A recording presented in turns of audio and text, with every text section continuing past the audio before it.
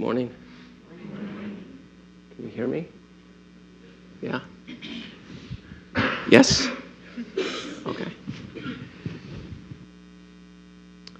While the word is still reverberating in the air, I wanted to talk about faith today.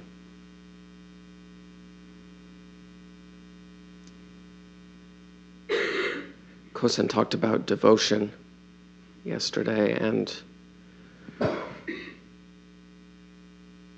for me, devotion is something that prepares the ground for faith, or opens the gates toward it.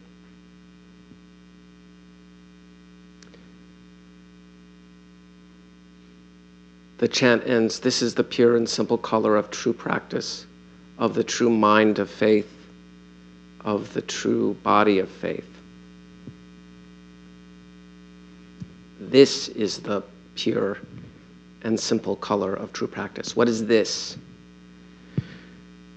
And just before that, in the chant, Dogen's talking about confession and repentance, which is something we've been doing a lot of so far in this retreat. We had the ceremony last night, where we acknowledge our ancient twisted karma and avow it with our words, with our mouths, with our bodies, with our prostrations. So that's what Reb Anderson calls formal confession.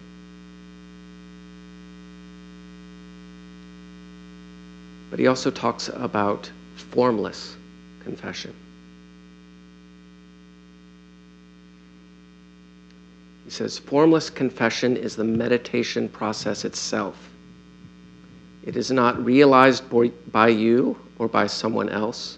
It is not realized through your own power or someone else's power. It is realized through genuine faith in your true nature. Through faith, you become confession itself, and you transcend the wound of separation between yourself and all beings. When I read that passage, I began to think of the process of sesshin as a journey that opens up, that unfolds this faith, a collective journey that we do together.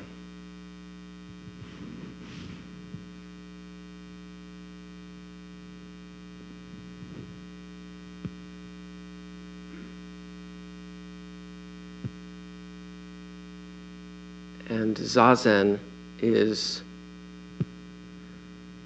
a practice, a training for us to be, training us to be upright with our minds, our bodies, and our hearts in the midst of all our karmic arisings.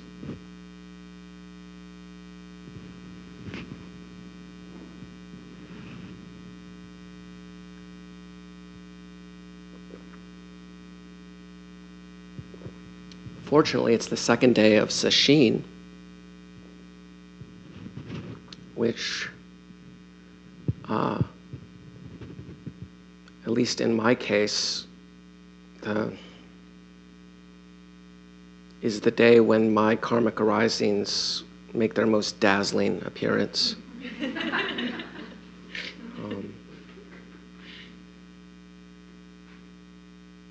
All my hindrances are on display. I usually, sometime during the second day, I wage one last war of resistance against the schedule. My favorite daydreams get extended one more day. And if I'm lucky, by the end of the second day, they kind of peter out. I run out of steam there, which is a good thing.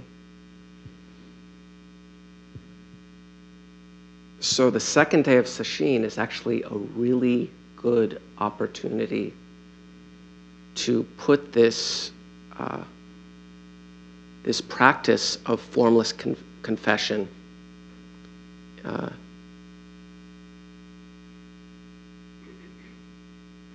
actualize it. And we do this in Zazen, we do this when we're working in the kitchen, and we do this in Oryoki.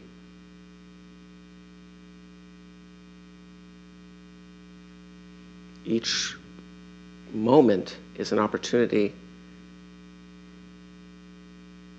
for us to be close, intimate with what's happening, including all our karmic tendencies.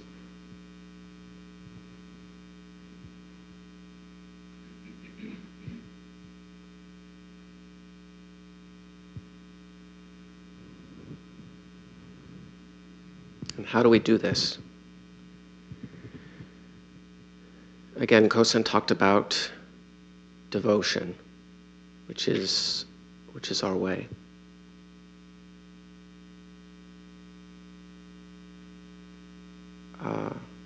In the admonitions that the Ino read yesterday, during, I think, the second period of Zazen, I think the admonitions say something like, give attention to finding the middle way between gentleness and discipline.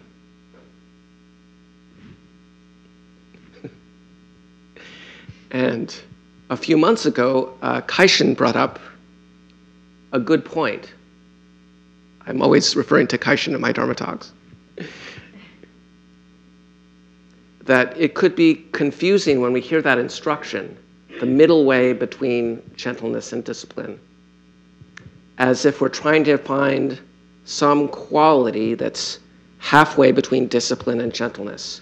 It's kind of a watered-down discipline or an insincere gentleness.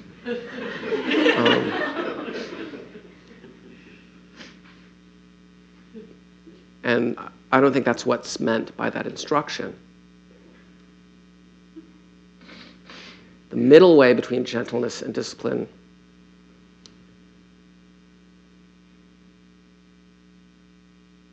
is fully gentle and fully disciplined. It contains both of those without holding on to either, because it has to respond to what's coming up.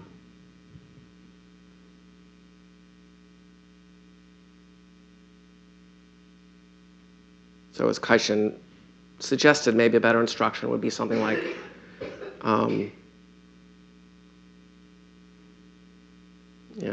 practice with gentleness and discipline, or practice with a gentle discipline, or maybe a disciplined tenderness.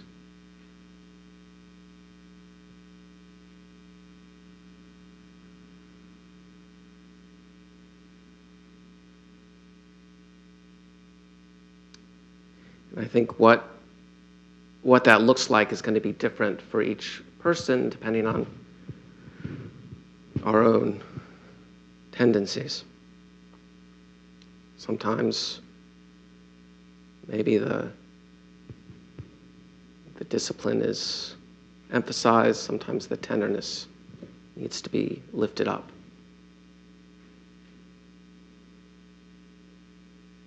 But I'd like to offer that as a koan as we go on this journey through Sesshin.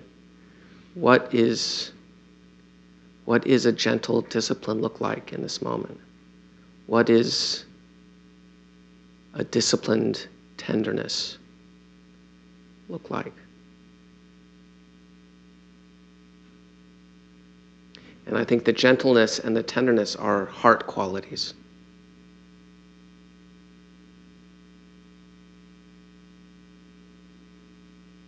They're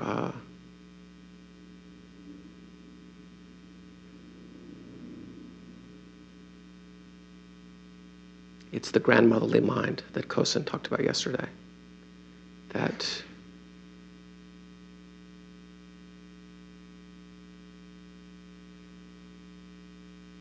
that cares for what's arising.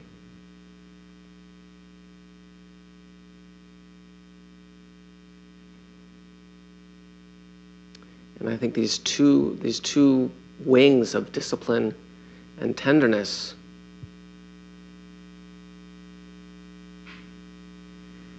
help create a space where we can actually be with what's arising.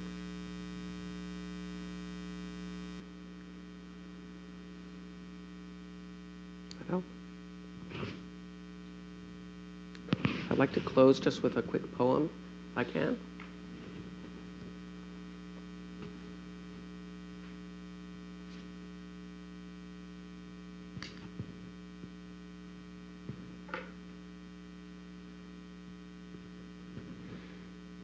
We are changeable in our moods, for we are what is.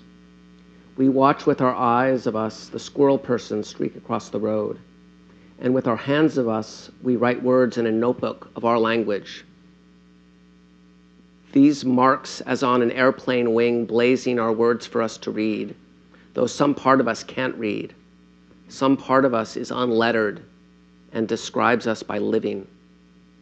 Some part of us has no leader, no police, and no protocol.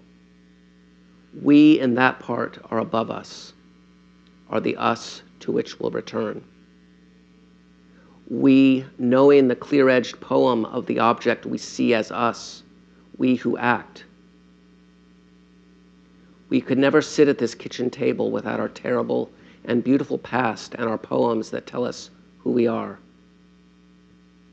We know ourselves inside the extinguishable light, but we know ourselves in another universe. We are here by our agency, which we cannot remember. A world like a boat passing by, and perhaps another on the dark water. How could we stop being us, even when we leave the jeweled cinema? We are gravely and lightfully blessed, but we bless ourselves. We are our way, but we fight within it and about it. We step on the fragile thread of our way, going about with no other explanation but givenness. This is our gift, but who or what can have given it to us except for us?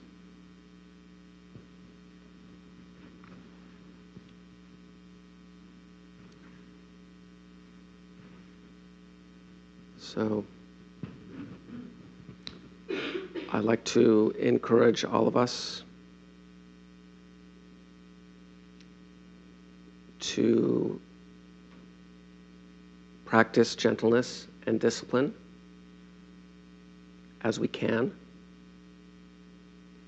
and to support each other in this journey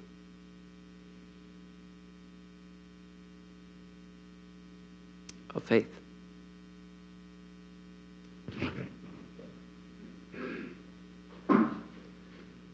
Our intention. Thank you for listening to this podcast offered by the Brooklyn Zen Center. Our programs are given free of charge and made possible by the donations we receive. For more information on supporting Brooklyn Zen Center, please visit the giving section of brooklynzen.org.